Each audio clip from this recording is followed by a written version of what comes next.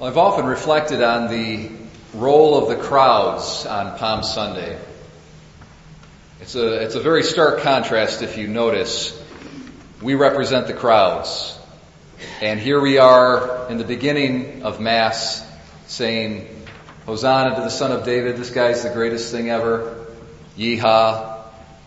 And then, just a few minutes later, the crowds are saying, crucify him, crucify him. You know, this is the nature sometimes of a mob mentality. It's not stable.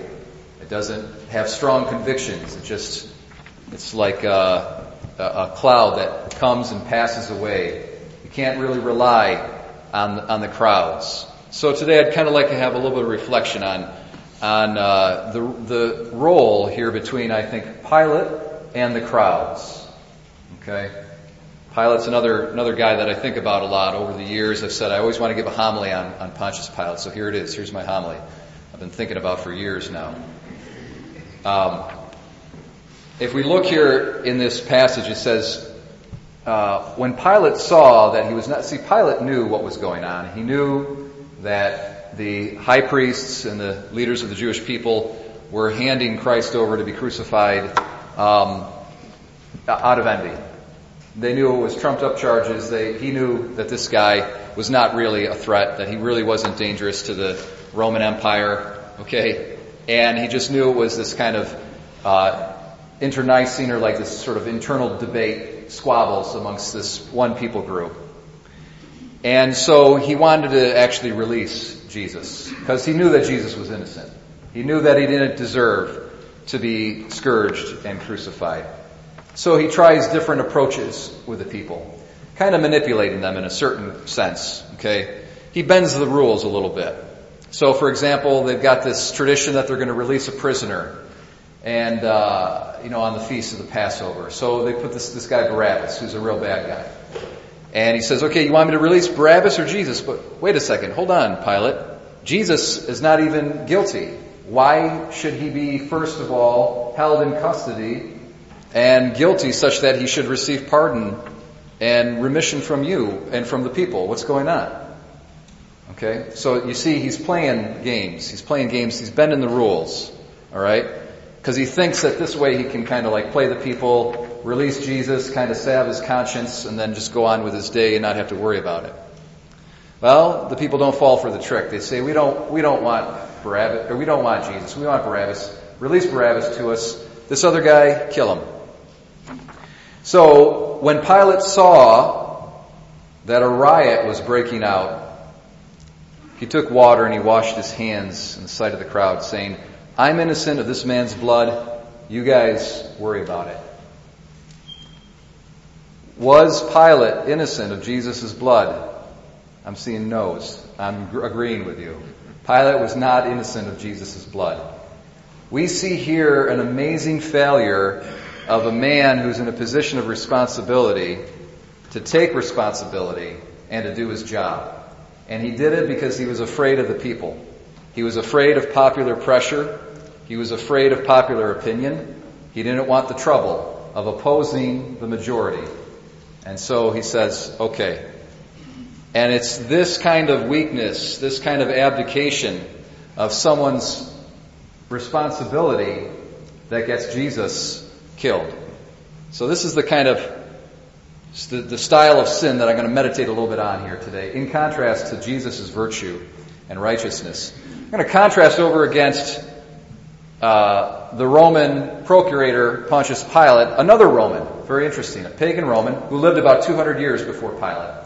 His name was Fabius, and he was chosen by the Roman people to be their general in a very important and dangerous war against Hannibal, who was the leader of the Carthage, and Hannibal was invading Rome, and he was a very, very good general, a very powerful military leader, and his army provided an incredible threat to the Roman people. And Fabius was doing this thing where he would take his army, and he knew that if he engaged Hannibal in face-to-face, hand-to-hand combat, he'd lose, because Hannibal was really, really formidable foe in that respect. And so what he did is this. he knew that he could wear Hannibal out. He knew he could wear him out because Fabius had more resources, more money. He was in his home turf, and he was just going to wear Hannibal out and let Hannibal go back home to North Africa and just get out of Italy. And so he would do this thing where he would kind of like meet him on the top of a hill, and then when he would advance, he'd retreat and go back, and he was just always like in his face, but never fully engaging him. And he was doing this actually for months at a time all across the northern part of Italy. And his own men, Fabius's own men, were starting to call him a coward. Why don't you fight this guy? Let's go, let's get him. All the people in Rome were hearing back what their general was doing in North Italy, and they're all starting to criticize him. What is this guy doing? He's a coward. He's a wimp. And so this is recorded in an author from the first century by the name of Plutarch. So this is what Plutarch says about Fabius. When Fabius's friends reported to him the charges of cowardice that were being leveled against him by everybody, and they tried to persuade him to avoid the criticism of his men and the criticism of the Roman people by changing his war tactics and directly engaging the enemy, he answered, this is what Fabius said, "I should be more cowardly than they are currently making me out to be if through fear of criticism I abandon my convictions. It's no cowardly thing to have a care for the safety of our country, but to be turned from one's course by people's opinions, by blame, and by misrepresentation shows a man unfit to hold a position of leadership. If I were to be thus turned away from my course of action, I would make this position of leadership the slave of those whose bad inclinations and errors it's my job to control and correct." Now that's a virtuous pagan, mind you. That's a virtuous Roman. And Pilate should have followed the example of that virtuous Roman and not kowtowed and given in to popular opinion. I was a school teacher before I became a priest, and it was the common lore amongst teachers, be friendly but don't be their friend. When you're a young teacher, if you're only 23 years old, you're only 4 or 5 years older than some of your students. You have a tendency to almost try to want to be cool, get down on their level, okay, and make them like you. And they say, that's a total mistake. Don't do that, okay? Because eventually they're going to play you and then eventually despise you. And you're not going to be cool anymore in their opinion anyway, okay? So one of the things, I was an English teacher, one of the things English teachers are always tempted to do is to not make their students write essays because it takes a lot of work on the part of the teacher. You got to correct essays. It's a lot of work. It's hours and hours. It's not like those math teachers, they just do the Scantron. You know what I mean? That's easy. So it takes a lot of work if you really want, as an English teacher, to get your kids to write and to write well. Second draft? No, not the second draft. I knew I had to stay the course when I taught my students, and I was tough with them. But eventually, they began to write well, and they really did respect me because, you know what? They saw that it required a lot of work on my part to actually be tough with them. It required a lot of work on my part, and I was making the sacrifice for their good. And they saw that, and they appreciated it. Manager. Is any of us a manager in a store? Manager in any kind of business? A police officer? Any kind of small town civil leader? These are positions of leadership. Okay? There's always the temptation in those positions of leadership. Even if you're just a manager at, the local grocery market, it doesn't matter where it is. There's always the temptation to wink at corruption, to turn a blind eye to the violation of the company policies or whatever it might be. And you set up a tacit agreement with the people that you're leading. I won't give you a problem if you don't give me a problem. And it's this unspoken tacit agreement, and we just go along pretending that nothing's a problem when everything's a problem and things are falling apart because the policies are not being followed. So that's a temptation for any position of leadership. Okay, now here's one really close to home. Parents. Okay. There's such a thing as a good, mean mom? Did you know that? Such a thing as a good, mean mom. Right? There's mean moms, but then there's good, mean moms. All right? Good, mean moms know that they need to be tough with their kids And their kids, they need to give what their kids need and not what their kids want. You see the difference between needs and wants, all right?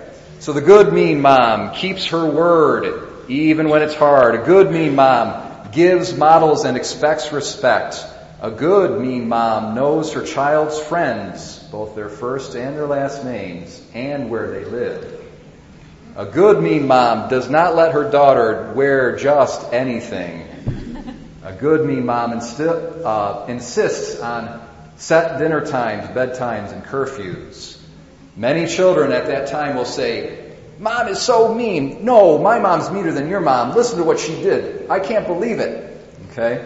But in the long run, they see that it was a tough love and that you really sacrificed for their well-being and that their character was better off for it. And that you didn't capitulate to the demands and to the voices of the kids, of those whose responsibility it was yours to guide and to correct. So we don't, though, need to be in a position of leadership necessarily to capitulate to the crowd. Jesus says, "Enter by the narrow gate. The gate is wide and the way is easy that leads to destruction. And those who enter by it are many. The gate is narrow and the way is hard that leads to life. And those who find it are few." Think about that passage. What does that mean? That means that those who end up going to heaven are going to be fewer. They're not going to be in the majority. They're not going to be the crowd. It's going to be the less, the minority, not the majority. Even the Catholic Church, for as big as it is, it's spread all over the world. It's got a consistent doctrine, consistent testimony across the ages. It's still, relative to everybody else, just a small group of people. It's not the majority of human beings in the world. Okay? Especially devout Catholics who take their faith seriously. It's a small percentage of all human beings on the face of this earth. And so it's not the crowd. It's a little flock. Jesus speaks about a little flock.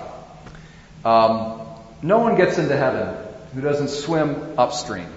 Did you ever hear that expression? No one gets into heaven who doesn't swim upstream. So let's look in contrast to the weakness of Pilate to the virtue of Christ our Lord. Everybody was against him. Everybody was against him. Actually, some of the ladies turn out looking pretty good. Some of the ladies who were following him, they offered him, something to drink. Pilate's wife said, "Don't condemn this guy. I suffered much in a dream. He's a righteous man. Get away from him." But for the most part, it was just the voice of a woman here or there. For the most part, everybody was against Jesus. And yet, he stayed the course. He knew what was right, and he didn't capitulate to the majority. He didn't fear the crowd. He knew the task that God had given to him, and he clung to it with great fidelity. And the result of it, my brothers and sisters, is our salvation. And so this coming Holy Week, let's follow Jesus as he journeys to the cross. This journey of his was a lonely one. Let's keep him company in that loneliness by being like him and having the courage to go it alone if need be. If we follow him in this way, yes, we will have to go through the sufferings of Good Friday, but we'll also be one with him when he rises on Easter Sunday.